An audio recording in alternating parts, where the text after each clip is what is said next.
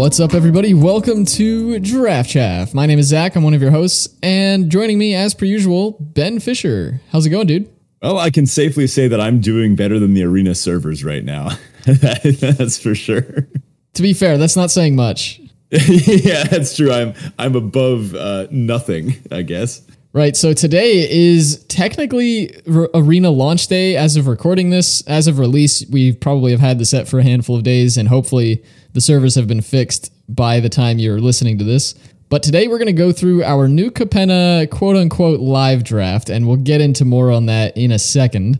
But first, of course, if you're not already in the Discord, check it out. We have an awesome community of folks there, and it is really an awesome place to just come and hang out, chat with us, drop in all the things that you're seeing with New Capenna and any other sets that you enjoy, including some constructed stuff. And with these new sort of arena championships and different events that are showing up, I'm sure we'll have a lot of testing groups in there to get people ready to go for these new high-ticket events that are actually reasonable to get into in terms of figuring out how to get there. So definitely check out the Discord. The link to that is in our episode description as well as on our Twitter page. And if you'd like to support the show directly, you can do so on Patreon at patreon.com/draftchaffpod. Huge thanks to all of our patrons that continue to support us each and every week. We are beyond grateful for all of you and really just can't thank you all enough. Perks over there include things like our Draft Doctor series, stickers, show notes, unedited recordings of the show, and our Draft Chaff hero cards sent right to your door. Our current Draft Chaff hero is Blossom Prancer from Kamigawa. When we announce our Draft Chaff hero for New Capenna here, it'll swap over to that, and all new patrons from then on will get that one. Also,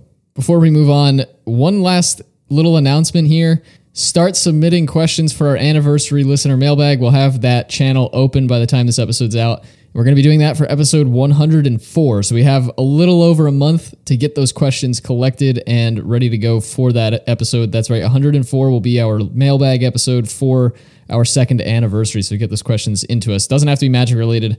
Anything you want to hear from us, we'll take a look at. In fact, I request that you make a bunch of them not Magic related. Ask us the weird stuff. Those are always the fun ones. Indeed.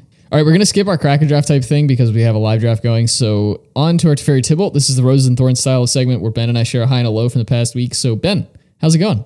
It's going pretty well. I'm actually on my day off. I took a personal day today months ago. There's a rule in my district where only a certain number of teachers can be off on any given day. So towards the end of the school year, people start using up their last personal days, and the Mondays and Fridays get used up really quickly. So I managed to snag a nice Thursday. People have definitely solidified exactly what day we're recording this on if they're paying attention to our references to dates and such. But so it's pretty nice. I'm off today. Tomorrow, I'm actually going on a field trip with my class and a few other classes to Six Flags Great Adventure Physics Day, which those that live near a Six Flags amusement park might be familiar with. So that's a good time. Now, my Tybalt arena, just come on. I was thinking, wow, my day off just so happened to land on a release day. Like, that's awesome. That's so great. I'm gonna get to jam. Might even have that first trophy in the Discord, and then of course. Well, not only did several people beat me to first trophy, Arena doesn't seem to be working right now. It looks like it's been down pretty much all day. I actually just saw a news article get shared on Twitter. Looks like Arena is trending and not in the good way. It's interesting because this is not new. Like, we are so used to set release day being the day that nobody can actually play the game. So I tend to get excited for the day after release. Yeah, I probably should have tempered my expectations. What's up with you? So I got a new car this week, which was fun. It was a little bit of a saga. I went to see one dealership last Thursday and was looking at a used car, and then the guy who was like running sales there didn't want to negotiate with me at all. And I was like, you're charging way too much for this car. I've done all my market research and everything. Like, you're never going to sell it at this price point. Here's what I want to pay for it. If you can't meet this, then like I walk out. And he was like, I can't come anywhere close to that. And I was like, all right, I'll see you later. I'm going to think about it. And he was like, don't think too long or you might see it in somebody else's driveway. And I was like, there are plenty of these cars around. I'll get a different one. And I shook his hand and I left, and I felt great about it. And then a few days later, I ended up buying a brand new version of that car. Nice. A couple of days ago, actually, the original manager called me and said they had crawling back. Exactly. They had a new offer, and it still wasn't what I had told them I was going to pay for it, but it was much closer.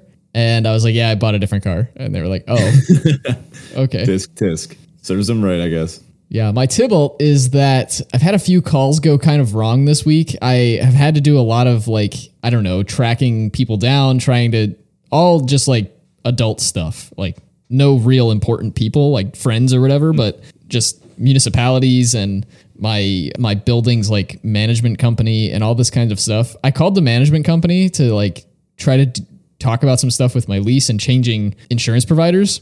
And like literally the number was just disconnected. Like I just can't call them. So I don't know. I guess I have to find their office and go there and talk it out in person. But yeah, a whole bunch of just not being able to get a hold of the people I need to get a hold of this week has not been great. Yeah, those quote unquote adult nonsense things to do, those tasks. God, I hate tasks. All right, on to our listener question of the week. And this week, our question comes from Dorrigan, who put out a bunch of content, by the way, on New Capenna leading up to the release. So if you haven't checked out his YouTube channel, definitely do it. Pass Left Drafts on YouTube puts out some really good stuff. And this week, Dorrigan asks, which family would you join? So you're not born into one of them. You just have the option. Which would you choose? Ooh, easy Cabaretti. Out of all of these, I mean, okay, I guess I have to think a little more realistically. If I were to like a nice, stable job, it seems like the brokers might be the one to go to, you know, kind of do a little bit of nonsense tax accounting. I could be a number cruncher if I really wanted to. But if I was going to really go for the life I'd prefer, got to be Cabaretti. I could see myself maybe hopping in one of their bands, drumming away, something like that. Indulging a little bit of Halo here and there, perhaps. I like to think of myself as a pretty good mixologist. Maybe I could add Halo to my repertoire of brews that I know how to cook up. So plus, who doesn't like a great big party? Like that's where I find myself pretty at home. So I think if I had to pick, it looks like the Cabaretti have the most fun. Also, they're all just like giant lion people. There's like Leonin and there's Viashino. There's all sorts of characters down there. It seems like a fun place to be. Oh, and not to mention the treasure. Like they're the treasure house. Who doesn't want some of that? That's a good point. Yeah, I think I fit most at home with the brokers. Personally, I'm not a big party person. I typically like to stay to myself. And I, for lack of trying, almost always end up being the well actually guy, no matter how much I try not to be. And so I think I'd fit in best with the brokers. Plus they have bird people, and bird people are definitively better than cat people. Oh man. I don't know about this one. I think your old buddy Johnny would beg to differ, but we'll see. Yeah, that's fair. We don't have a bird planeswalker yet, do we? I guess not. We have Sarah the Benevolent. She's an angel planeswalker. Does that count? We need an Aven planeswalker. I'm not even entirely sure if Sarah counts as an angel or if all the...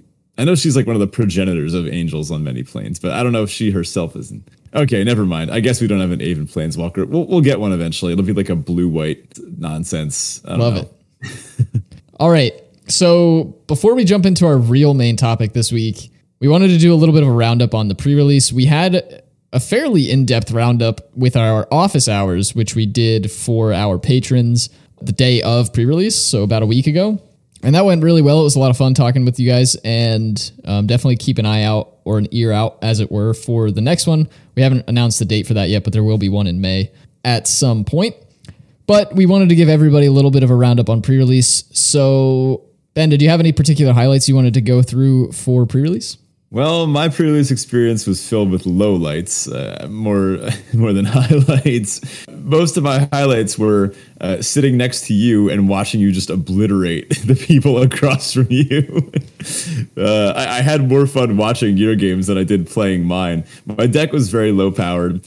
The best thing that I got to do was rabble rousing plus devilish valet. I played Cabaretti.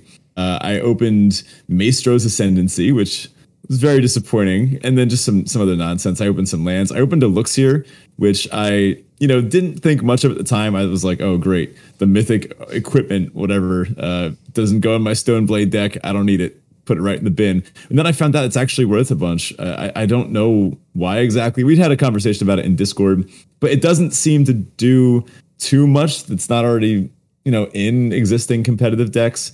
I guess it goes in like your Super Friends decks, or maybe you could use it as a value card. I'm just not totally sold. It just looks like a bit of a wacky design. Maybe I'm wrong, but I'm glad to find out that I at least got somewhat paid back for my cost of entry. Anyway, no, I played a very low power Cabaretti deck. Again, best thing I got to do was just, have a Devilish Valet with like 8 power. I actually did get up to 16 power once. That was one of the few games I won. I finished 1 and 2. Not my best showing. Your pre-release was a much more exciting ordeal. Yeah, other end of the spectrum. I went with the brokers and didn't know what I was going to choose until I chose it. Like, I was back and forth with Ben literally until we walked into the store, and the guy was on the like, subway there, Zach was like, what am I going to play? Yeah. And then the guy, like the guy who was running the store, was handing packs out, and he was like, yeah, which house do you want? Because they didn't make us pre-register for them. And Ben was like, you got to choose one now. So I went brokers, proceeded to open Elspeth for my pre-release promo, and then opened 3 Inspiring Overseers, and then opened a bunch of other on-color, tri-colored cards. I got the dual-colored Angel that like frost links your opponent. Yeah, it was a really good pool, and I went 3-0-6-1 and had a blast. I mean, it was just Elspeth did work. The Inspiring Overseers were incredible, and the shield counters ended up being better than I anticipated them being. I kind of thought with all the 1/1s floating around that they would kind of just fall off and not actually be that useful. Turns out they are. And a lot of decks find it hard to make the 1/1 tokens, whereas some decks can make tons of them. Most decks can't make very many very reliably, so the shield counters ended up still being very useful. Yeah, I think that kind of sums up what I saw. It didn't seem overwhelmingly aggressive, and mana didn't seem to be much of an issue for anybody, which was good to see. Those commons that fix themselves, like they have the extra 2-cost exile effect that lets you turn a land into a triome. Super useful. They are probably my favorite commons in the set. Not that they're the best commons, but like they are just good, and you always want one. Sometimes you want 2 even if they're like 1 color off, because they fix so well. And yeah, I think that sums it up for me. Yeah, we saw a lot of good stuff. I can comment on some of the power in my opponent's decks. Rafine, Scheming Seer, awesome mythic. I really got worked by it, and I thought I had a good game plan against it. I thought I could race. Turns out you can't. It's just that good. Yeah, no, a lot of the combos seem playable. No one of these 5 houses seems particularly weak compared to the others. I'm sure as we actually get some gameplay and once Arena starts working, we'll find out which of the strongest houses are. But no, everything felt pretty good. It's a strange set. You do have to hit your mana, and the presence of tap lands and treasures means that it's not like your usual curve outs that will sometimes happen where in a game of limited you go land 2-drop, land 3-drop, land 4-drop.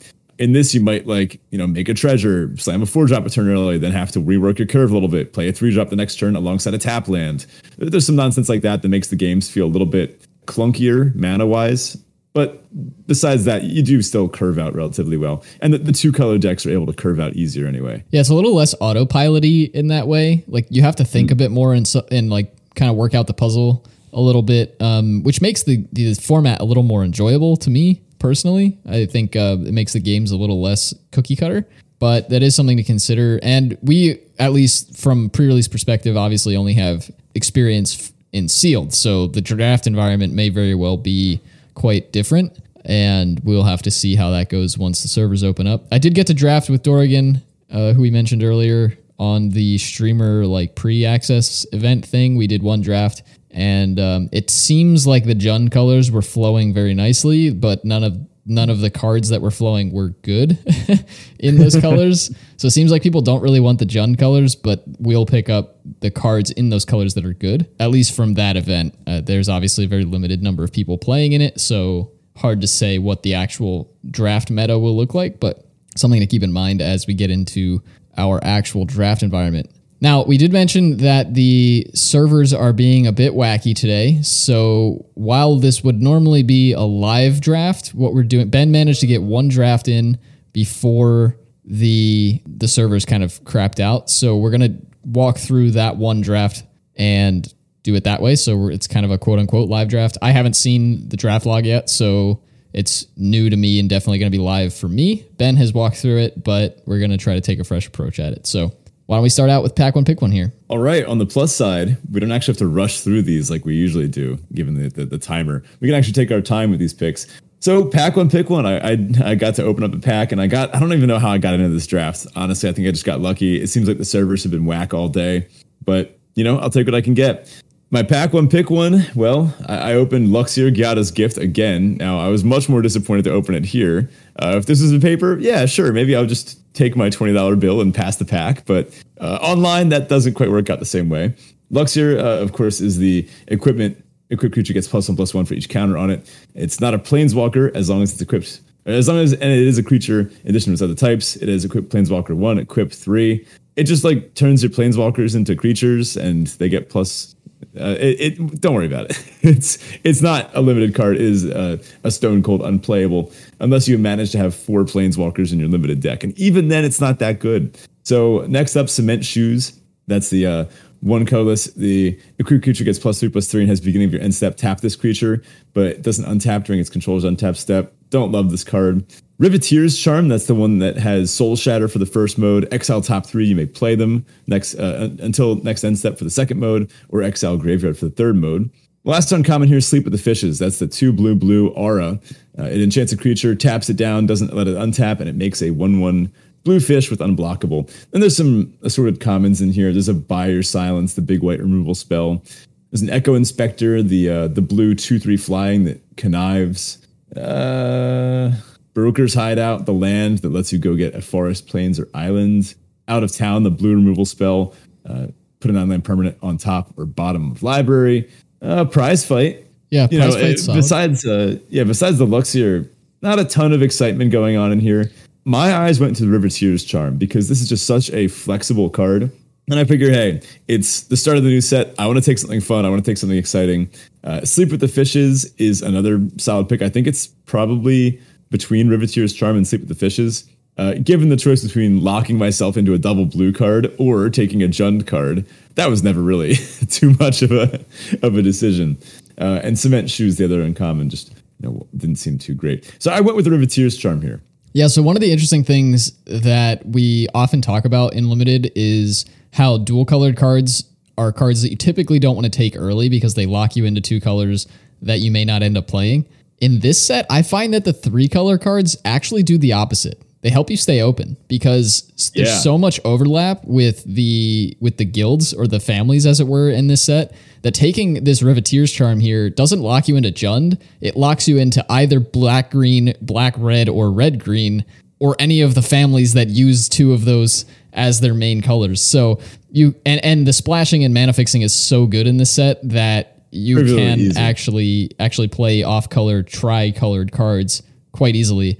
That said, I would also take the Riveteer's Charm here. I think I probably would also be looking at the Sleep with the Fishes.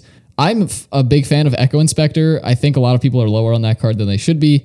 It looks like a 4-mana 2/3 flyer, which isn't great, but it usually will enter the battlefield, draw you a card, and then also be a 3/4 flyer, and that is generally pretty good for 4 mana. And then Prize Fight would have been the other common that I'd look at if the 2 uncommons we were looking at weren't in the pack. So yeah, I think Riveteer's Charm is the pick here. It's funny. This draft is actually going to confirm your hypothesis pretty much exactly. This idea that if you just start taking a bunch of stuff in various colors or with multicolored pips, it keeps you open. So pack 1, pick 2 here. I actually got past a Mythic, and no shade to the person that passed this, but on day 1 of the format, I'm not usually passing Mythics. He says as he passes Luxior. But Luxior is one that we're pretty easily able to say, nah, that's a miss. But Angel of Suffering, this one looks pretty hot. I don't know. This is the 3 black for a 5/3 flying. It's a Nightmare Angel. If damage would be dealt to you, prevent that damage and mill twice that many cards. This prevents you from taking damage. This does deck damage instead, which, I don't care about that. Mill me out. See if I care. Put in some graveyard synergies, some reanimation effects. There's a graveyard shift right next to it in this pack. That's the a 5 mana reanimate, and it has flash as long as there's 5 or more mana values among things in your graveyard. Yeah, seems pretty good. I mean, a 5 mana 5/3 flyer is going to get work done. In this format in particular, this is something I didn't mention in our pre-release roundup. Flyers are really good. Like really, really good. There's maybe there's one creature at common that has reach in like the whole set, or maybe it's at uncommon. Like there's just not a lot of stuff that deals with flyers besides flyers. And you do have Broken Wings, which is also in this pack. That's the 3 mana instant in green that destroys target artifact, enchantment, or creature with flying. So you do have those. But the flyers decks are going to be the decks I think that you really want to beat, particularly blue-white flyers or the Broker's colors with flyers are going to be probably like the most quote unquote broken tempo aggro decks in the format, just from what I saw at pre-release. So I actually really like this 5/3 flyer. The deck damage thing isn't probably going to make you mill to death. It might. There might be games where that happens and you're like, oh crap, I want this thing to die, so they stop milling me. But this is just going to kill them before you get to do that. So I mean, this, if nothing else, this in some board states is a threat that just prevents you from losing the game. Just full stop. I mean, if your board is developed enough, it does suffer a bit against opposing flyers, but then just don't attack with this, right? And just leave it back as a flying blocker. And, you know, it's a 5/3 flying. Like, they have to either kill this or they just die. Yeah, it's also worth mentioning most of the flyers in this format are not big. Like, most of them have less than 3 power. Or, you know, like the Echo Inspector can have 3 power if you want it to, but they don't always, and most of the flyers in this format are 2 or less. So a 5/3 is actually like a significant flyer in this format, and it's probably going to eat a removal spell or something, but then it ate a removal spell, and you can still kind of stabilize and use that to your advantage. Other cards in this pack that seem reasonable are Light 'em Up in the commons. There's also a Obscura, Storefront and Tramway Station. Both of those are solid. I think picking up lands. There's also Botanical Plaza in this pack, as well as Aspara's Adjudicators. Nothing I think that we want now, given that we took a Jund card and are looking. Obviously, we want to take Angel of Suffering here over these commons anyway, but just worth mentioning and looking at some of these lands that you see, because those are going to be cards that you want to take pretty highly later on in the format, or later on in the draft. So next up, it seems the person to my right was not a fan of black rares. They passed me Cut of the Prophets. That's X black for a sorcery. It's rare. It has casualty 3, so you can sacrifice a creature with 3 or greater power to copy the spell. You draw X cards and lose X life. So I don't think you're very often copying this. You know, like, you have to be sacrificing a real thing on board. You don't just get free 3 power creatures out of nowhere. I don't know. Plus, at that point, you lose X life twice. So you're actually starting to get into a bit of a danger zone there. However, this is just a black X, draw X, lose X. And that's like a fine card in like a slow matchup, which if I'm playing this like Jund Angel of Suffering deck, maybe not. Maybe I'm going to be more aggressive. I might have some blitz creatures in the end, but I also don't know that for sure. Maybe I'm just going to be in black. Again, this is day 1 of the format. I'm trying out new rares. I slammed it here again over another Graveyard Shift. There's an Illuminator Virtuoso. That's the one of the 1/1 at uncommon. It has double strike, and whenever it becomes the target of a spell you control, it connives. Seem pretty far away from this. There was a Corrupt Court Official, which was the one of the black 1/1. When it enters the battlefield, target opponent discards a card. I mean, it's just a Virus Beetle, right? This is a strong effect, and it'll play well with sacrifice synergies. It can go well on other things too. This is another card that I was considering here. I was also considering the Racer's Ring. That's the red-green dual land, or the Riveteer's Outlook. But, you know, it's day 1 of the format. I'm not passing rares. Yeah, I think I'd go with the Cut of the Prophets here as well. It is something you have to pay attention to, especially when you try to duplicate it or copy it. I have actually seen somebody kill themselves with this card. It was on purpose because they were dead anyway, but you can do it, so keep an eye out for that. I think another thing, I think the casualty on this card in particular, and some of these higher casualty numbers, are going to be kind of outs for you when your opponent puts like a Hold the Ransom on your card, and so like they pacify your creature, and then you're like, well, this creature's not doing anything for me anyway, may as well get the extra value out of this casualty spell. So that's something to keep in mind. The other cards in this pack are not incredible. I think I'd take one of the lands over the Graveyard Shift at this point. Those seem to be flowing, and you probably can pick some up. I mean, they are on commons, but there are 2 alone in this first pack already, so you may be able to get one of those. I like the Corrupt Court Official for later Casualty 1 cards because it's a great card to sack to Casualty 1, but yeah, not really in contention here. So I would have either looked at the lands and maybe taken like the Racer's Ring over the Cut of the Prophets, but you're right. The rares are fun to play with, and it's the first draft of the format. Let's go ahead and take the cut. Next up, no more rares, sadly. We've got a Glittering Stockpile. That's the Tuna Red treasure artifact that taps, and you can put storage counters on it, and then sacrifice the whole thing to get a bunch of mana at once. There's a Mage's Attendant. That's 2 and a white for a 3/2 cat rogue. And when it enters the battlefield, you get a 1/1 blue wizard that has pay 1, sacrifice this creature, counter target spell, non-creature spell, unless its controller pays 1. It does a little force spike. Let's see, what else we got in here? Dig Up the Body. It's the black card where you mill, and then you can return a creature from your graveyard to your hand that is casualty 1. There's a lot of little nonsense cards in here. There's a witness protection. That's the blue swords to plowshares, so they say. It's the blue removal spell that turns something into a legitimate business person. A mayhem patrol in this pack. That's the 1 and a red for 1/2 with menace. When it attacks, it gives target creature +1/+1 until end of turn, and you can blitz it. There's a For the Family, which can be a +2/+2 or +4/+4 if you have 4 creatures for just 1 green. I actually took the Mage's Attendant here. It just seemed like the strongest card in the pack, and sure, it clashes a little bit with my current colors. But at this point, I'm thinking, I see not any super strong black cards in this pack, but I do have a few strong black cards as is. Maybe I wind up in Obscura. Who knows? Or maybe I wind up in some other black-white X combo. Who knows? I mean, I'm sure I'm going to do it a few times before the set ends, play a 3-color combo that isn't on the list. Maybe I wind up in some sort of Abzan deck. The fixing in this set seems good enough, right? Mage's Attendant just seemed like the strongest card in the pack, so I took it here. Maybe Glittering Stockpile would have been better, but I saw Mage's Attendant do some solid work at the pre-release.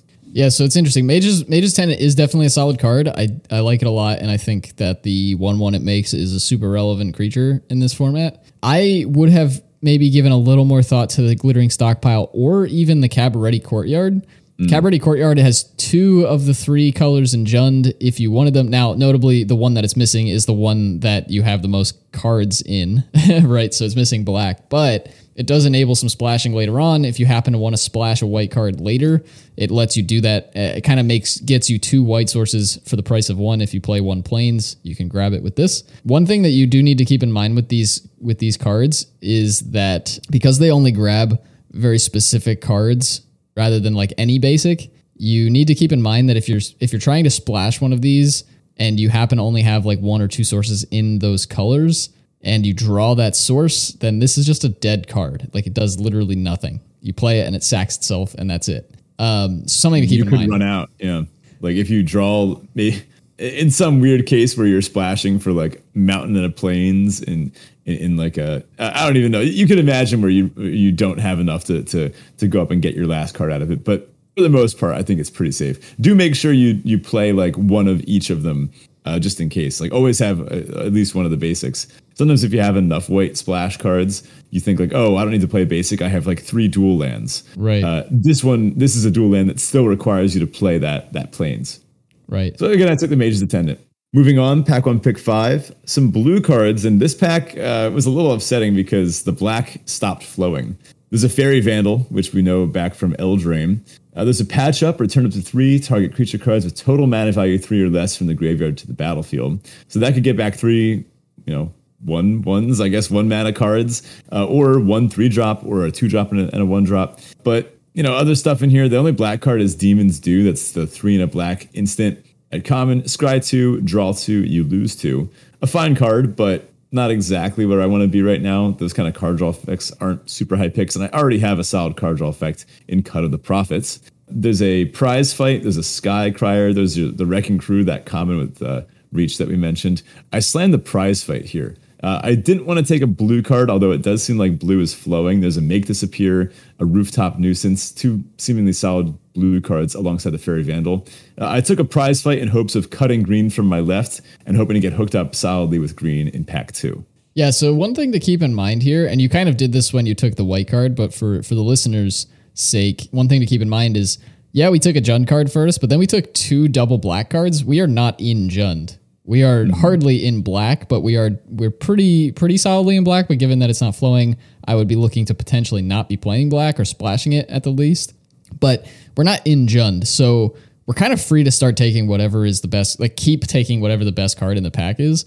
Fairy Vandal does really well in some of the decks that play like lots of Inspiring Overseers or lots of Connive cards, because you can get that second draw pretty reliably, and then it gets big and it warrants a removal spell, and it's a nuisance for your opponent.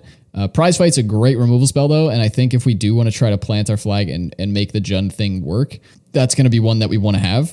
There's also Rooftop Nuisance in this pack, which is the 2 and a blue sorcery with Casualty 1 that lets you lock down your opponent's creature, tap it, and it doesn't untap during their next untap step, and then you draw a card. A solid blue spell that can provide some pretty decent tempo in the decks that want it. We're pretty far from that, but just something to keep in mind. There's a lot of blue. There's like hardly any green or black in this pack. And then there's a Sky Crier as well in white in the commons. I like the prize fight here.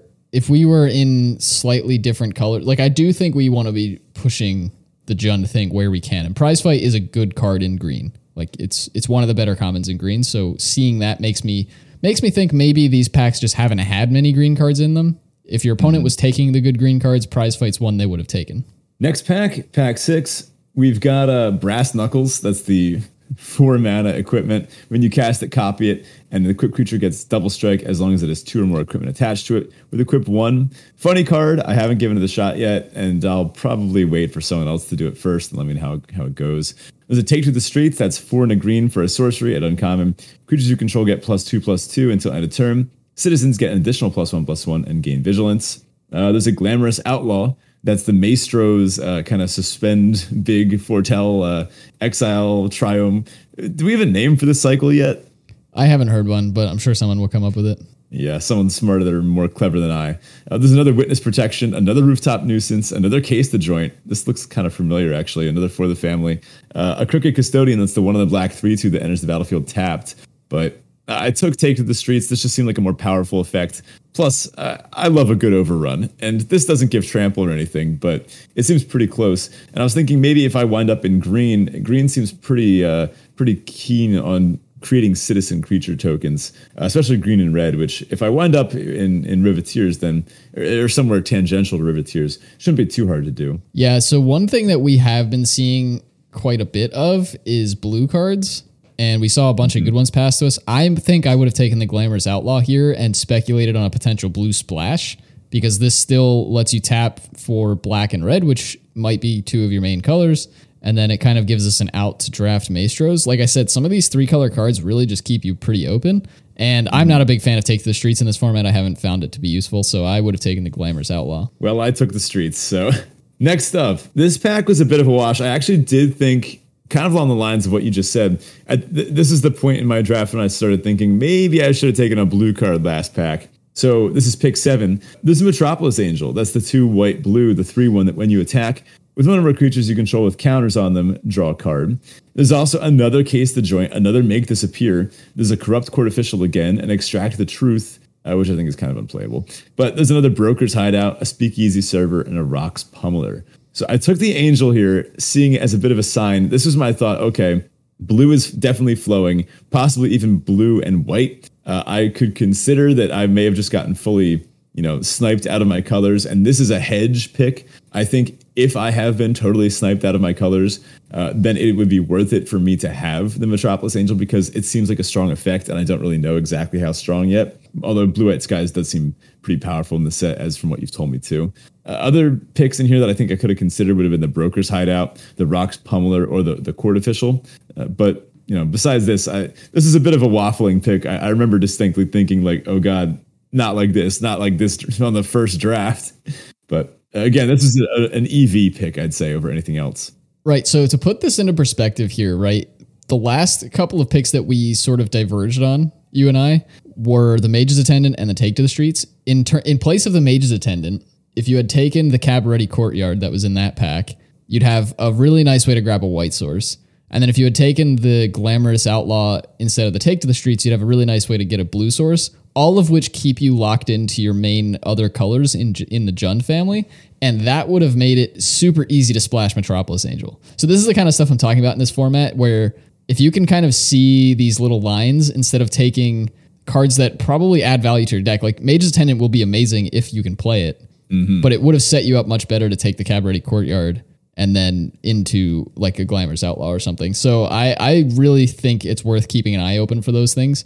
In this particular spot, you're kind of face down with the Metropolis Angel, Rocks Pummeler, or Broker's Hideout. Rocks Pummeler is like a fine top end, but it's not anything to really be like super thrilled about playing, in my opinion. The Broker's Hideout, I think, is too far from your main colors because they're all, I guess you get green, but the other 2 are off color. So I actually like the Metropolis Angel pick here as a hedge to later pick up stuff that will let you cast it. Mm-hmm. What I'm kind of thinking here is I may just end up in solid Brokers. Like I have the prize fight, I have the Mage's Attendant, and if I happen to get cut out of black from my right, then I'm losing Angel of Suffering, I'm losing Cut of the Prophets. But that's just 2 cards, and I guess the Riveteer's Charm. But I'm thinking like with Take to the Streets, Mage's Attendant, and Prize Fight, the Metropolis Angel does give me that line into brokers if I need it. Right. And it's worth mentioning too, typically when you see yourself get cut from one direction, you're not like, I'm expecting to see a lot of black in the next pack because nobody to your left is taking black, so they should be passing it to you, which will hook you up if you do end up wanting to stick to like a black-green or black-white based kind of deck. So you could take the Metropolis Angel here and still end up in Obscura as well. Like it does give you a lot of other options. And so again, yeah, I agree with you. I think it was a solid pick there. Next up, this is pick 8. We've got a big score, an expendable lackey. 2 of the, we got to come up with a name. I kind of want to call them family fixers because they fix in the family colors. Fixers. I like it. 2 family fixers here, the Glamorous Outlaw and the Rakish Revelers. So that's the ones for Cabaretti and Maestros. And then a Hold for Ransom, an Ominous Parcel, and a Psionic Snoop. I took the Hold for Ransom here. I again saw this as a bit of a leanings in that I might be winding up in brokers. And I thought, okay, well, I have some removal. I have a Prize Fight and I have a Riveteer's Charm. But kind of no matter what colors I want to wind up in, I'm going to want some removal spells. So I figured the value of taking a Hold for Ransom, should I wind up in a tempo-y white deck with a bunch of flyers, Pacifism is so great in one of those types of decks. We were just looking to chip in for that damage, get the thing out of the way temporarily, close out the game before that 7 mana activated ability matters. I should note I actually did pay the 7 during pre-release. And that was what allowed me to swing in with the Devilish Valet and a bunch of the creatures, use Rabble Rousing to copy it a million times, and I whacked my opponent for like 19 damage or something stupid like that. Hold for Ransom, a solid little card. It's mostly just a pacifism. Other considerations here would have been the Revelers and the Outlaw, right? Yeah, I don't think anything else in this pack is worth looking at. The Hold for Ransom is interesting in this format. It's a little bit worse than I think usual pacifisms are because you do have the ability, or rather your opponent has the ability to pay the 7 and kind of get their card and get their creature back. And casualties in this format, and so you can kind of let them cash in the Hold for Ransom for an extra copy of a relevant spell.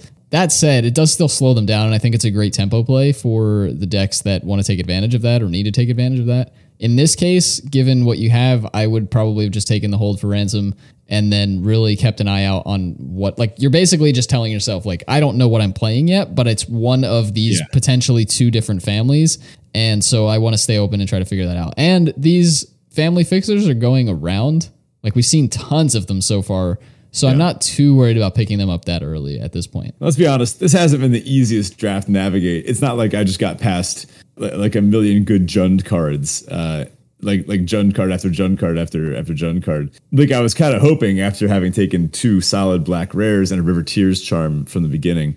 But because of that, I've kind of had to waffle, I guess, a little bit. And in a multicolored set, because there's so much good fixing, you do have a little more leeway, like we've been saying. My wheel pack, it's just Esper stuff.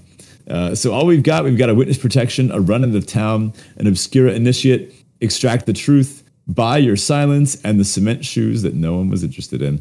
So I felt pretty far away from any of these, to be honest. Buy Your Silence maybe would have been the closest thing, but at this point I'm thinking blue is just going around the table and no one is taking it. I took a Run out of Town and I didn't think too much about it. Despite likely not being super deep into blue, it seemed like if I was going to play blue, it would be the card I want most. Just a solid 4 mana removal spell, gets anything out of the way. And I figured if I was playing blue, maybe I'd be like base green-white with a bit of a blue splash towards the top end.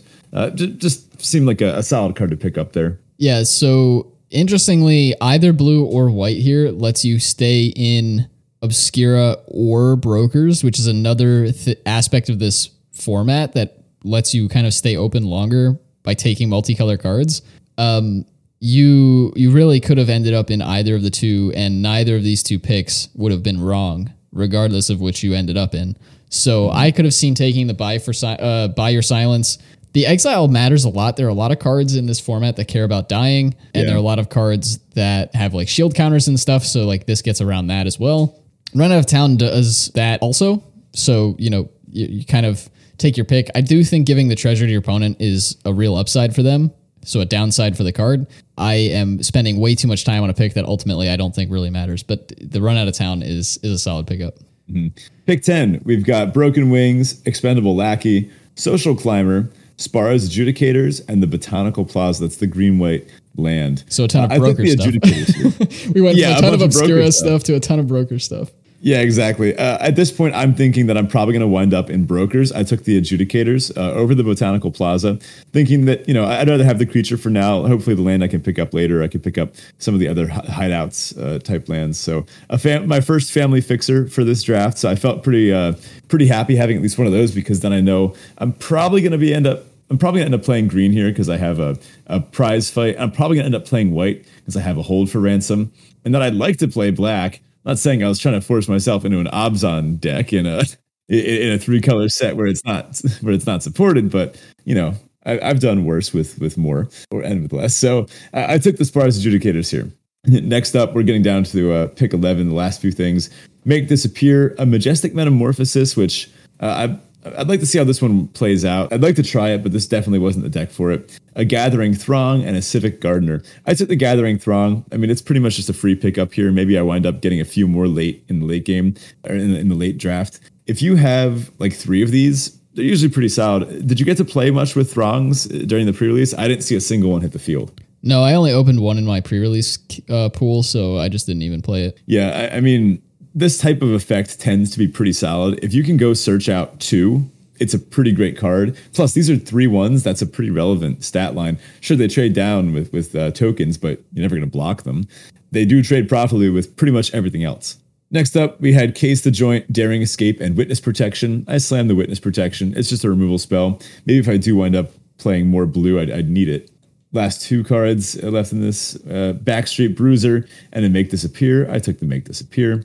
And then the single card we get pick 14 is Case the Joint. So, not super exciting, but I have the makings of a solid Bant deck, a solid Brokers deck.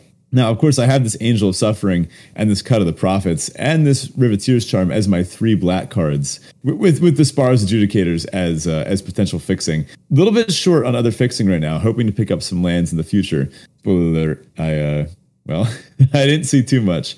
But if we jump into pack 2, pick 1, we opened the Professional Facebreaker. That's the 2 in a red, 2/3 with Menace, a rare. Whenever one or more creatures you control deals combat damage to a player, create a treasure token. Sacrifice a treasure, exile the top card of your library. You may play this card this turn. Now, hear me out. I'm looking at a mess of cards, and I'm thinking, wow, I've got a bunch of cards in blue, green, white, black. I need to take a red card. So now, again, I may have gotten a little swept up in the day one-ness of the format, but I'm thinking Professional Facebreaker. This is a stupidly good card. This seems like it's going to be one of the best cards in the set. I mean, it's immense card advantage and mana advantage. Like, that's a very me type of card. I'm in love with this. So it's going to take a lot to sway me off of this, especially because I do have some dips into red. I do have the Riveteer's Charm, which, could potentially lead me back into Jund. And I do have a little bit of treasure production floating around too. Also up in this pack, Lagrell the Magpie, which is likely the correct pick here, but let's not talk about it. Security Rocks, that's the red-green one that you can just pay 2 mana for a 5/4 if you use treasures to cast it. Stimulus Package, also the red-green uncommon. The 4 mana enchantment, ETB, make 2 treasures, and you can sack a treasure to make a 1/1. Other notable things in this pack: an Exhibition Magician, which seems just a good solid rate. There's a Masked Bandits, that's the Riveteer's family fixer. Not much else is the Girder Goons, which seems like a good rate. This is a Speakeasy Server, 5 mana, 3/3 flying, gains you some life. Another Expendable Lackey. Are you going to tell me you would have taken Lagrella here? So I think you're really far from playing red at this point. I think you are pretty close to almost certainly playing Brokers, and if not that, probably Obscura, but I don't think red is really on the menu. The only red card you have is the Riveteer's Charm, and you're pretty far from playing that in the first place. So I would not have taken the Professional Facebreaker here. I would have probably taken Lagrella because it serves as a really good removal spell, as well as just being a fine creature on its own. It's in your colors. But there's maybe a chance it wheels given that it is 3-color. I just think the fixing's so good here that's not really something you can rely on. I did notice you you looked over the backup agent, and while it's not an exciting card, I think it's worth getting a mention here. It's a 2 mana 1/1 that puts a 1/1 counter on something, and there are a lot of cards in the Broker's colors that care about something having counters. And you already have the Metropolis Angel, which is one of those cards. So just being able to throw something that has the ability to put counters on things in your deck is good, and 2-drops are valuable. But I would have taken the Logrella here. Yeah, well, I was feeling a little spicy because it's the first draft of the format, and I'm thinking, how am I going to get all these great value cards into my deck? I need some treasure production. And you know what makes treasures? Professional Facebreaker. I'm not gonna lie, I was swayed here because this is one of the cards I've been most excited to try out, and the notion of passing one in my first draft it hit a little too close to home. Yeah, I think Logrella is the correct pick here. I slammed the Professional Facebreaker, and don't worry, I didn't. I didn't whiff this draft too hard because I got past Tenacious Underdog. That's one of the black for a 3/2 at rare. It is Blitz 2 black, pay 2 life. And you can cast it from your graveyard if you use its Blitz ability. So pack 2, pick 2 here. I'm just slamming another rare, but I can tell you what else is in the pack. There's a Nightclubber. And that's the 1 black, 2/2. When it enters the battlefield, creatures your opponent's control get -1/-1 until end of turn. You could blitz it for 2 and a black. Seems pretty strong. Another patch up. Also in this pack, there's a Deal Gone Bad, solid black removal spell. But I think I'm trying out the Underdog before I take one of these. There's a Fake Your Own Death, the combat trick that saves a creature if you want. When that creature would die this turn, instead return to the battlefield tapped under its owner's control, and you create a treasure. Creature gets +2/+0. Some other little things, Revelation of Power. There's a Broker's Hideout. Yeah, sure. I mean, if I had taken the Logrella, I guess I would take the Broker's Hideout here, right? But I'm on that Tenacious Underdog. Yeah, I think I would have taken the Broker's Hideout. At this point, I'm thinking I'm playing Brokers, but would like to find a way to splash my Angel if possible. And the hideouts help do that. If you can find an Obscura hideout, you'll be pretty happy. And you have the Spar's Adjudicators, which can help splash it as well. I guess can't really help splash it, but you can look for some of the other family fixers to help splash it. I would have just taken the Broker's Hideout and been pretty much off of black other than trying to splash the ones that I already have. Well, let's just say at this point in the draft, I was feeling like a bit of a Tenacious Underdog, and I felt like I was starting to claw back into the confident zone. Next here, we have for pick 3, we had an Illuminator Virtuoso. We talked about that one already. An Out of the Way, that's the blue instant, costs 2 less to target a green permanent. Returns an online permanent opponent controls to its owner's hand and draw a card. There's a Scuttling Butler, 3 mana for a 4/1. And at the beginning of combat on your turn, if you control 2 or more multicolored permanents, gains double strike until end of turn. Very funny. Not really trying it out today. There's a Snooping Newsy, my favorite card in this set. There's a Dapper Shieldmate, which seems pretty solid. Another easy way to get a counter on something you control, like you mentioned. But notably in this pack, there is a Skybridge Towers. There's a Racer's Ring. And there's a Strangle, which is 1 red to deal 3 damage to a creature or planeswalker, which, sure, it doesn't kill things with shield counters on it. But, it's the best thing in the pack, right? Like, dude, I'm so confused with what you're doing here. You're so far from playing red. I don't know why you're taking a red card here. I didn't actually think I was that far from playing red. Okay, so at this point, I was starting to see this draft as an everything but blue deck. Because if we look at the quality of my blue cards, Metropolis Angel, I don't have anything else that can give counters right now. But you're passing cards that do that. So you could be making your Metropolis Angel better. Okay, so let's not say this is my best draft of all time. But at the same time, I committed to the bit the moment I took the Professional Facebreaker. I had in the back of my head that I was going to try to force a bit of a Jund draft here. Look, do as I say, not as I do, right? I'm thinking Case the Joint doesn't seem great. Witness Protection, Make Disappear. None of these seem fantastic. The Adjudicators I can still play if I wind up in some sort of green-white deck, but I'm not loving blue here. And I am liking red. My red card quality is just so much higher. The Professional Facebreaker and Strangle is just 1 mana deal 3. That still takes out pretty much anything of value that your opponent has going on. And yeah, sure, it gets blanked by a shield counter, but there's ways around that. Yeah, I still think even if you were focused on trying to make Jund work, I would have just taken the Racer's Ring. You have no way to cast your spells without taking lands, and you're so far from casting the ones you have in the first place. I would have not been on the Strangle here, but guilty as charged. If you're trying to do the Jund thing, I think I would have taken the Racer's Ring. If you're not trying to do the Jund thing and stick to the Broker's thing, I probably would have taken the Skybridge Towers or maybe the Dapper Shieldmate. I haven't been a huge fan of Dapper Shieldmate, but it does put counters on things, and it's a pretty sizable attacker.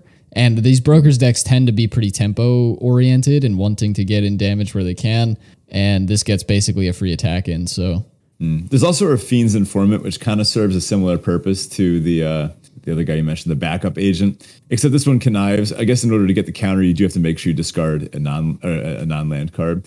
The Illuminator Virtuoso seems interesting too. Whenever it becomes a target of a spell you control, it connives. I feel like this would pair pretty well. I forget the name of it, but it does a 1 white instant that puts a shield counter on something and you scry. It seems like a nice little combo there. Yeah, for sure. Shield counters on anything with like first strike or double strike is really, really good. So I took Strangle, knowing full well that I'm sowing my own seeds of destruction. But, you kind of get paid off when you go down such wacky lines.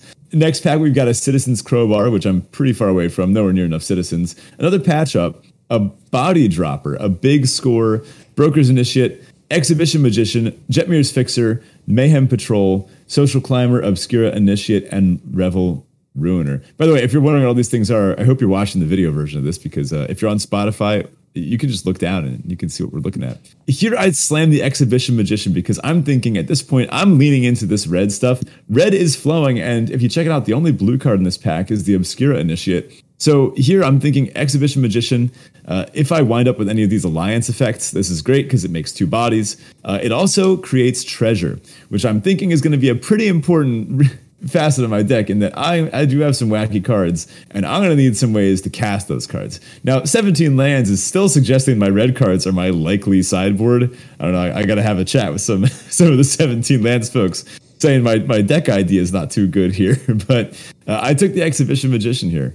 So I know hindsight's 2020, right? But there was a world where you just stuck to your guns in pack 1, tried to make the Jund stuff work, and then just took everything Jund oriented. Like the stimulus package that you opened in pack 1 of pick 1 of pack 2. Stimulus package Body Dropper is a phenomenal combo, and I would have ended up on the Body Dropper here. Like you could have had a solid Jund deck, I think. I think of the two at this point, like maybe I would have just taken the Body Dropper as well and just been like, okay, we're doing the Jund thing, and that's what I'm committing to. The one-off red cards seem difficult for me to like mentally place. Maybe that it puts you in like more of a Cabaret thing, which could work out for you as well. So Exhibition Magician's not an awful pick here regarding like what you actually have as options. Like even if you were going to stick brokers, I would have taken the Obscura Initiate. Again, the flyers in this format are just really good. But yeah, Exhibition Magician's fine, I suppose. Pack 2, pick 5. We got a Fatal Grudge is the first thing out here. That's black-red for the Sorcery at Uncommon. As an additional cost to cast it, sacrifice a non-land permanent. Each opponent chooses a permanent they control that shares a type with the sacrifice permanent and sacrifices it, draw a card. It's black-red. At this point I'm thinking, might be looking kind of good. There's an Expendable Lackey, a Buy Your Silence, a Majestic Metamorphosis, Rox Pummeler, Run of the Town, a Tramway Station, some other junk in there. Here I think the Tramway Station and the Fatal Grudge were on my top picks here. I went with the Fatal Grudge because I want to solidify removal. At this point, I'm pretty confidently saying I think Jund is going to be open for me. I think I can slide into Riveteers here because my power is really there. I felt pretty bad not getting to play this Angel of Suffering, to be honest. So do I recommend you all do this? No, not at all. This is not my finest drafting, but I took the Fatal Grudge here thinking if I can get into a good Riveteers deck at this point. I mean, the cards are flowing like the Tramway Station, the Fatal Grudge. I just have to hope I can wheel the Tramway Station so I have some kind of fixing. Yeah, I mean, the one thing that I would be thinking about at this point is you're at pick 5 of pack 2. You know that black is going to dry up in pack 3 because it did in the first pack, and the people to your right are probably drafting black. That makes it unlikely you're going to get the Tramway Station back. It makes it unlikely you're going to see much black in pack 3. I probably, again, would have just stuck to the brokers thing or gone very heavy from the beginning and just stick to my guns, play Jund. But even still, I think I would have taken the Tramway Station here. You have this. You have the Strangle. You have, I guess that's kind of your only, and the Riveteers Charm are like your only real removal at this point. But you do have the prize fight too. Yeah, so like I think you're okay on removal, and you need to be able to cast your stuff, which you just have no fixing yet if you play Jund. So I would have taken the Tramway Station. Yeah, this is one that I do regret. I think Tramway Station was the right pick here. Next up, we've got Cormella Glamour Thief, first card out of our pick 6 in pack 2. This is 1 blue, black, red for the 2/4. That's the is there a name for this cycle? The third in command because they're not the rares. I don't know. Whatever they are. She's the Maestro's vampire rogue, the one with haste, where you can pay one, tap her, add blue, black, red, spend it only to cast instant or sorceries. When she dies, return up to one instant or sorcery from graveyard to hand. A solid card, but it's looking pretty far from what I'm doing. Pyre Sledge Arsonist. That's the 2 and a red 2/2. You can pay one, tap it, deal X to any target where X is the number of permanents you sacrifice this turn. Other cards in this pack, you got another Corrupt Court Official, another Exhibition Magician, a Glamorous Outlaw. We got a Plasma Jockey, that's the 3 and a red. For the 3/1, when it attacks, target creature an opponent controls can't block this turn with Blitz 2 and a red. A Run Out of Town. I'll be entirely honest. This one, I had to run away from my computer for a second, and it auto-picked the Pyre Sledge Arsonist for me. Interesting. To be honest, I would not have taken that here. I would have taken either the Exhibition Magician for the additional treasure creation, or probably the Glittermonger that was in here too. That's the 3 and a green 1/4 taps to make a treasure. Yeah, I think I would have taken the Glittermonger as well. Well, Arena seemed to think I'd like the Pyre Sledge Arsonist, so... Hey, they heard you wanted red cards. Yeah, they saw what I was doing. I would have preferred the Exhibition Magician, to be honest, but, you take what you can get. Now, next, I did feel a little bit better about my kind of forcing my way into Riveteers here. As we've seen, it has been flowing from this direction. We've got an Arc Spitter, which, very interesting artifact. It's 1 for an equipment. Equipped creature has pay 1. This creature deals 1 damage to target creature that's blocking it, and has equip 1. I mean, it seems good, but it essentially just gives your creature unblockable, right? I mean, I guess sometimes that's not even the case. Like sometimes they'll just have big enough stuff that this won't matter, or you won't be able to keep the mana open to use it. Yeah. I don't know. I mean, I guess there's a threat of activation there too, but yeah, it's fine. I'm not thrilled about it. Mm-hmm. I do like that a lot of I guess this is like an arc caster. I like that a lot of these are framed kind of to look like an old-fashioned Tommy gun. It's not a gun, but it looks like it. And I don't know if people noticed, but some of the cards that depict people casting spells, particularly the casualty ones, a lot of the red spells, they're holding their hand like in the shape of a gun, like as they cast the spell, almost as if they're like shooting from their finger gun hand. I think the red mythic Arcane Bombardment shows it pretty well because it shows someone with 2 handguns like copied a bunch of times. It's pretty funny. Not technically a gun. Grisly Sigil is the card I took out of this pack. That's 1 black for a sorcery. It's casualty 1, and you can choose target creature or planeswalker. If it was dealt non-combat damage this turn, Grisly Sigil deals 3 damage to it and you gain 3 life. Otherwise, it deals 1 damage to it and you gain 1 life. Seemed like a removal spell that I could potentially pair with maybe if I'm able to get back some of those, whatever the politician is, the 1/1s that make them discard cards. Seems like it would be good to pair with Sacrifice Fodder if I end up going in a little more of a sacrifice theme for the deck. At its base, it is just a 1 mana, deal 1, game 1. But the second case is that this just pops shield counters really easily as long as you have something to sacrifice to it. Other things available in here would have been the Maestro's Theater, possibly what I should have taken in hindsight. Yeah, again, just with like the way this draft has gone, I think you needed to be prioritizing fixing a little higher. The Grisly Sigil's fine, but I don't think it's high enough in a pick order to take over the theater at this point. Yes, the Maestro's Theater may be 1 color off color, but it still gets you 2 of the main colors if you end up in Jund, and I think that's worth it here. Pick 8, we got another Glittering Stockpile. We've got Whack, which is 3 and a black for a sorcery. Costs 3 less to target a white creature. Target creature gets -4/-4 until end of turn. Attended Socialite, another backup agent, Fake Your Own Death, Jackhammer, and another prize fight. Here I went with the Whack. Just seemed like the strongest of these removal spells between that and prize fight. Although, both would be solid options. I figured Whack is just a very solid and efficient removal spell. 4 mana, -4/-4, kills anything. Yeah, this is a tough pick to me. Again, thinking about mana considerations, the prize fight's nice because it generates you treasure. And you also have a handful of other ways, like the Exhibition Magician, and there are a few other things in there that are generating you treasure, which can be a good way to get out of the problem you have at the moment of not having fixing. It would have been awesome if you could have picked up that 1 Glittermonger, so you had a recurring way to do that. But it's hard to tell what your main color is at this point, and black might be it, but I think it's probably somehow red at this point. I don't know. It's like really weird. So maybe Whack is just a better pick than prize fight here. I would have mulled about this pick for quite a bit. This is a tough one. Oh, this is absolutely a mess of a draft. And at this point, I had fully realized that I was just going to commit to the bit and just not get punished by my mana ever. Like at this point, we warned just last episode about the Devil's Mana base playing 6 of each land. This is going to be one of those drafts. I know that already for sure at this point. Next up, pick 9. Wield the Exhibition Magician and the Backup Agent.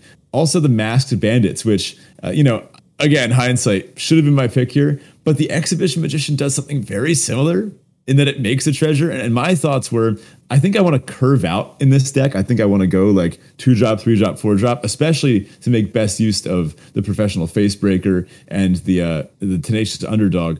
I really do want to hit my lands. And at this point, I'm almost even considering being black-red, maybe with a very light splash. So I went with the Exhibition Magician here over the Masked Bandits, other stuff in this pack for the family. Backup Agent, that's really it. There's an Extract the Truth, the Most Wanted, but I went with the Magician because it's easy to cast and makes treasure, as opposed to the Bandits, which, it does come down later in the game and it fixes you. But, like I said, I was awfully greedy this draft. Yeah, so my initial consideration was, I agree, I think the curve out is where you want to be with the deck you're building. But if you notice, your 2-drops are pretty much all off color at this point. Like you have very few Jund 2-drop creatures. In fact, you have one. So I would have taken the Masked Bandits as another 2-drop option because you can fix yourself for 2 mana. And the Exhibition Magician doesn't help you stay on curve if you're casting it on 3 and you miss your 2-drop. I do still have that Sparrow's Adjudicators hanging out down in the in my likely sideboard, as this thing claims. I don't know, just being able to tap that for something might work too. At this point, I'm thinking in my head possibly 4 colors. Last few picks here of pack 2, there's not much. I took a Patch Up, and then there was some things. There was a Rooftop Nuisance or a Fiend's Guidance, Extract the Truth. We're getting to some of the dregs here, although I do still suspect the Rooftop Nuisance is better than the rest of those. Pick 11, Broken Wings, Dapper Shieldmate, Skycrier, Protection. I took the Broken Wings.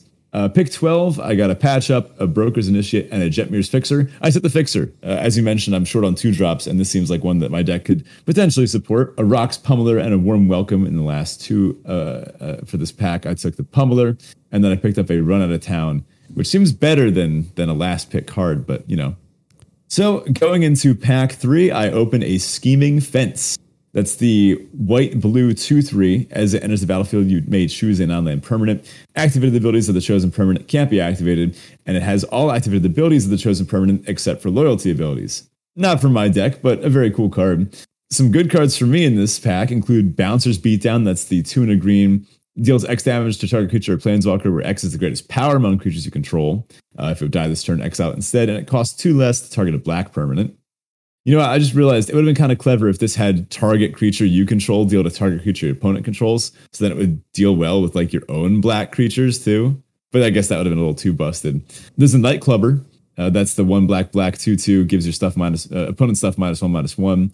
There's another Girder Goons. There's a Paragon of Modernity, which I'd like to try out sometime. That's the 4 mana 2/2 at common. It's an artifact creature that's generic mana. It's flying. You can pay 3 mana to give it +1/+1 until end of turn. And if you pay exactly 3 colors of mana, you put a counter on it. Seems like it could be a solid finisher in some decks. Another Plasma Jockey, a Shattered Seraph, a Witty Roastmaster, and a Tramway Station. Again, I'm thinking here I need my creature count to get a little higher. I took the Nightclubber above the Tramway Station, but maybe the Station's the higher pick. Yeah, I also had Witty Roastmaster as a consideration here. I don't know if it was in the top contention, but it's a consideration because you have a couple of those Exhibition Magicians, which generate 1/1s for you, which kind of get you the double alliance trigger. It's a nice way to pop shield counters. I've just found the Witty Roastmaster to be a really solid card in most of these decks. I think the Nightclubber's probably just better overall, but yeah, I mean, I still think you need more fixing, so I might have been on the Tramway Station, but I'm beating a dead horse on that at this point. This is a fixing be damned type of draft here. At this point, I'm thinking I might even wind up in just straight up black-red. But then I immediately dashed that with my next pick, which was Elegant Entourage, which is just a solid creature, 4 mana total for a 4/4. It's an elf druid. It has Alliance. Whenever another creature enters the battlefield under your control, target creature other than Elegant Entourage gets +1/+1 and gains Trample until end of turn. There's another Nightclubber in this pack, a Stimulus Package, a Civil Servant, another Exhibition Magician, which I'd look to wheel, Obscura Storefront, Shattered Seraph, and some other random stuff. Another Glittermonger too, as well as Deal Gone Bad. Here I figured I needed some solid creatures to beef up my deck, and this 4 mana 4/4 I heard really overperformed during pre-release. Yeah, what is your, I would be looking at what the creature count is, because I think you actually have a solid number of creatures. Maybe not. I guess you could do with a 4-drop creature. The Stimulus package looks really enticing to me, is where I was going. But you actually have no 4-drop creatures. So I think the elf there is actually a solid pickup. Yeah. Next, we got an Involuntary Employment. Now, I wasn't far enough into the Sacrifice deck to want a turn against effect, although this does seem like a solid one. It's probably for the best it's that uncommon in this set. Yeah, it's phenomenal with Body Dropper. Disgusting. There's a Knockout Blow. There's another Crooked Custodian. Echo Inspector, another Glittermonger. At this point, I'm going to look to wheel one of these, hopefully. But over these things, I took a Light 'em Up. Just, solid removal. Potentially could use the Casualty if I have to in a pinch. It performed pretty well against me during the pre-release. I had someone sacrifice a creature that I locked down to kill 2 of my X2s, and it felt disgusting. So snagged that there is just a good value card. Next pack, we had a Disciplined Duelist. That's the green, white, blue 2/1 double strike with a shield counter on it. This is a Celestial Regulator, a card that I know you like. It's the 1 white, blue for the 2/3 flying that frost links something of your opponent, or just taps it if you don't have anything with a counter. A Botanical Plaza, although at this point, it's not looking like I'm playing white. So I took the Glamorous Outlaw, another one of these family fixers. That is the Maestro's one, but I'm thinking I'd like to fix for black and red here. Yeah, I think that's a solid pickup. There's really nothing else for you. It's about time I took some actual fixing too, besides just treasure producers. Next, pack 3, pick 5.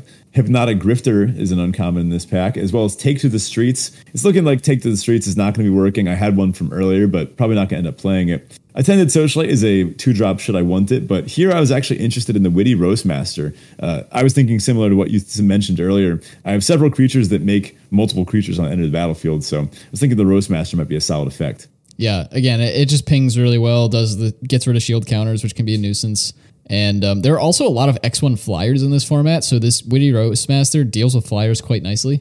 And it is just to each opponent, but that's nice. Correct. That's correct. Yeah, sorry, misread. I'm thinking of the 1/4 in the Maestro's colors that makes imps that die into anything. Yeah. Now, notably, totally cut from black from this direction, so it appears that my forcing is unfortunately it's not working out too well. We knew this. I knew that what I was signing up for. Now, next one out, next pack, pick 6 here. There's Equeza, Augur of Agonies. Don't need one online, but I'd like to pick up one in paper for a new commander deck. I picked up, this pack was a little bit weak. In fact, there's not a single red card in here.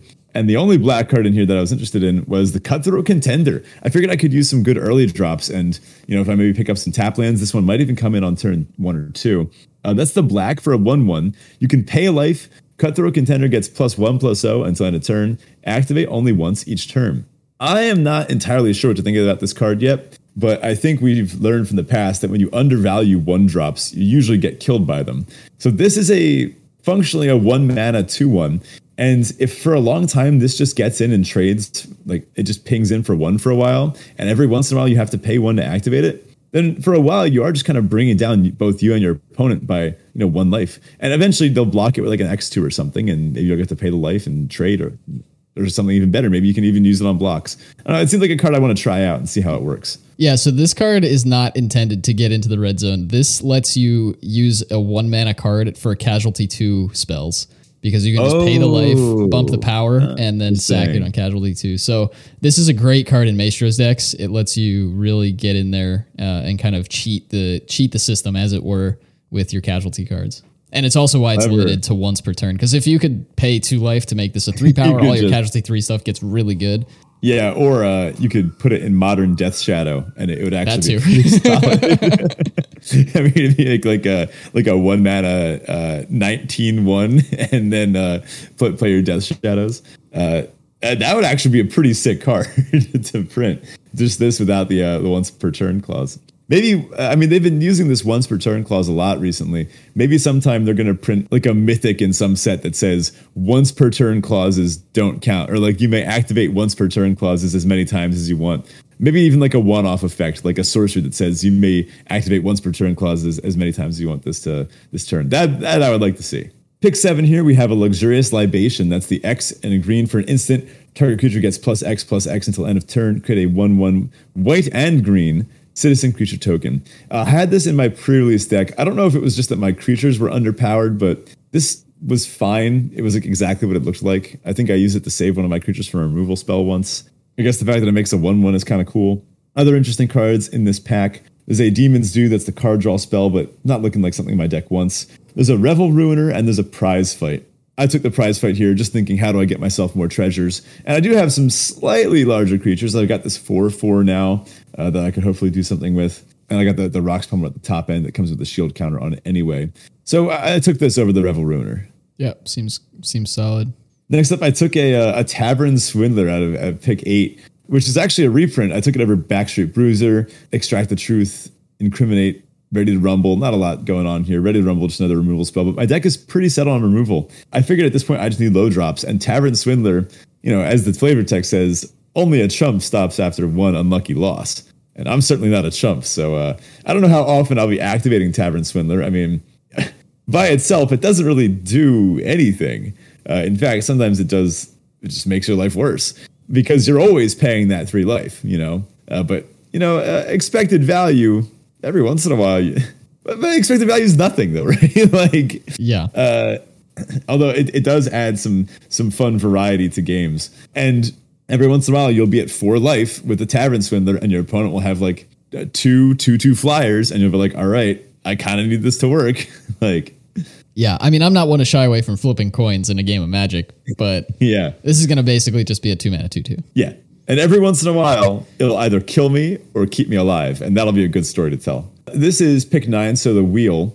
I did actually get back the Plasma Jockey, which I'm pretty happy about. Shattered Seraph as well, but the Plasma Jockey seemed like a solid inclusion here. The 3 in a red, 3/1. When it attacks, target creature an opponent controls can't block this turn, and it has 2 in a red to blitz it.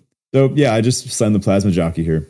Getting down into the dredges of the pack, I took a Most Wanted out of a pack with relatively nothing. Another Cutthroat Contender, a Boon of Safety, a Warm Welcome. Someone's getting hooked up with another late Shattered Seraph, but took Most Wanted, not expecting to play it. Got a Glittermonger with 4 cards left in the pack that'll certainly be making the cut. Took it above Broker's Initiate, Majestic Metamorphosis, and Psionic Snoop. 3 white cards here in pick 12. Revelation of Power, Rafine's Informant, and Boon of Safety. I took the Boon. Took a Psionic Snoop with 2 cards left in the pack, and a Witness Protection was my very last card. So, I did craft a deck out of this already.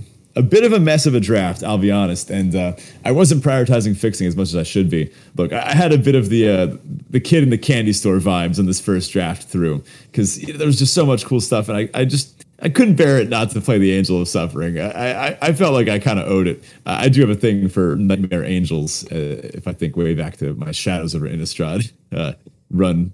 But my final deck list ended up being a Cutthroat Contender, Grisly Sigil, Strangle, and the 1-drops. Tavern Swindler, Tenacious Underdog, Cut of the Prophets, Fatal Grudge, Light 'em Up, Prize Fight in the 2-drop slot. It's not a ton of true drops, but it feels like you have some time in this format. 3-drop creatures I have plenty of. 2 Exhibition Magicians, a Nightclubber, a Face Breaker, Pirate Sledge Arsonist, Witty Roastmaster, and Riveteer's Charm. 4-drop slot, I got Elegant Entourage, Plasma Jockey, Whack. 5 drops, I've got the Angel of Suffering. 6 drops, I'm playing the Rocks Pummeler and a Glamorous Outlaw for fixing. And a nice clean mana base of 6 swamps, 7 mountains, and 4 forests. So we're doing it. You decided against playing the Glimmermonger at the end. The Glittermonger. Oh, I must have forgotten to put that in. Yeah, I gotta jam that in there. Probably replace. What do you think? What's my cut? Probably the Grisly Sigil, to be honest with you. It just doesn't really do a whole lot. You don't think so? I guess my deck doesn't have a lot of ways of. Well, I have the Exhibition Magicians, right? In which case it ends up just being 1 mana, sack a creature, deal 4, gain 4. That's pretty big, right? Well, it's gonna be 1 mana, deal 2, gain 2, right? So the first copy will resolve, and it'll deal. Oh, and then it'll 1 deal damage non-combat. I see. Yeah, and then the second copy resolves, and then it deals 3. So this is 1 mana kill, 1 mana sacrifice a creature, sacrifice any creature really. Deal 4, gain 4. That seems strong in a deck with this many. Well, I have a handful of token generators. Yeah, right? I missed how well it works with itself when you casualty off. Yeah. Yeah, that's pretty decent. I like that. The rest of your cards aren't clear to me on what would get cut. Maybe the Pirate Sledge Arsonist? Yeah, I guess I don't have a lot of treasure generation, right? And it's not like I'm a heavy into Blitz deck either. I just have the Plasma Jockey and the Nightclubber. Yeah, I guess with the Facebreaker I could generate some treasures and the Magicians. But I guess you need to ask, what is the vector of the deck? What are you actually doing? Because the Glittermonger is not an aggressive card. So if you're trying to be aggressive and kill them quick, the Glittermonger is probably not going to do it for you. you don't have any real fixing outside of making treasures. So it does help in that way. Definitely. You don't have a ton of 4-drops, so maybe swapping a 3 for a 4 helps the curve as well. I think I would play the Glittermonger, but I would maybe want to look at your vector a little bit more detailed and see if it fits. So this is what I'm seeing. I see this as a black-red aggressive deck. Admittedly, it gets off to a slower start. My 2-drops are lacking, but the 3-drops are pretty solid to make up for it. I see this as a black-red mid-range deck where, I'm able to generate some treasures from the Exhibition Magicians and the Facebreaker. I think maybe the Arsonist would be the cut, but I do have some of that treasure generation. I'm using solid removal spells in black and red. And then in the mid to late game, once I've established like a slightly beefier board and I have some treasures, I slam something like the Elegant Entourage. I use the prize fights. I'm able to curve out into Rox Pummeler in the late game. And I see this as mostly a black-red deck with a bit of a green top end. So weirdly enough, it does bother my soul to play a green deck where green isn't the primary color, and I'm not using green as the base to splash. But, I think this was a bit of a rough draft, entirely because of myself and because I decided to force some nonsense. But I think this is the optimal build because it's going to start out kind of aggressive with the red and black stuff and then get into the green later on. Like, I don't need prize fight on turn 2. Elegant Entourage is still good on turn 6. The Pummeler is good whenever. Like, those I have plenty of time to cast, That's true. One nice thing, too, with these family fixers is they fix themselves, so you never have to splash for them. If you draw, it might delay getting it out a turn, and it tells your opponent you have it, but like you just use the exile effect, and then you can use itself to cast itself, which is great. Really, really nice little 1-2 punch with those. So I could have the Glamorous Outlaw like tap for blue and then use it to cast it, and then I'll never need it for blue again. Exactly. Kind of convenient. I guess that makes them pretty much free cards as long as you have exactly 2 of the colors like as your normal mana base anyway. Right. Wow, what a set. There's one thing I can say from pre-release, even in my many losses, there's a lot of decisions. Like there's tons of interesting and important decisions that you make. We mentioned sequencing and when you like hit certain land drops, when you make certain treasures, when you cash them in. This is just yet another one. Like sometimes you don't even want to exile the thing. Sometimes you just want to keep it in your hand and try to play it on curve and curve out with a 2-drop or do something else on turn 2. Or maybe you want to do this on turn 4 and then cast this on turn 6.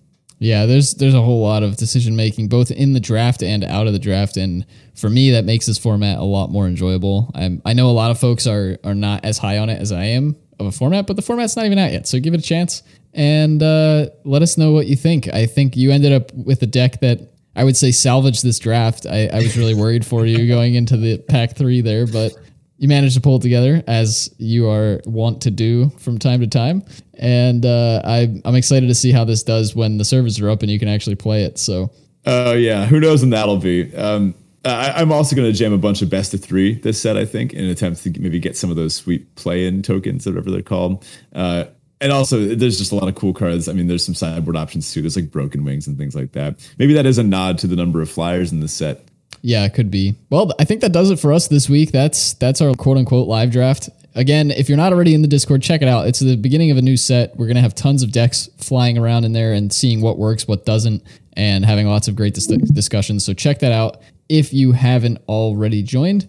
And if you want to support the show directly, you can do so on Patreon at patreon.com/draftchaffpod.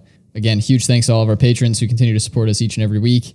And if you are a patron, keep an eye out for our announcement on the May office hour. If you want to reach out to us outside of the Discord, you can find the podcast at DraftChaffPod on Twitter, and you can find Ben at BetaFish1. That does it for us, and we'll talk to you next week. Enjoy the new format. See ya. So, fun fact, this weekend is Rutgers Day, which is something I'm pretty excited for. As some people may know, I went to Rutgers University in New Jersey. And this college is so far up its own, well, let's just say that it has a whole day named after itself, which is a great time. Basically, every club is out there doing something. There's a folk festival with live music. They sell all sorts of food and vendors. And the best part is that everyone in like the local area brings their dog. For some reason, I don't know why, but it just becomes like this big dog playground too, with live music and good outdoor stuff. So if anyone's in the area and you happen to walk by Rutgers Day, expect to see me out there.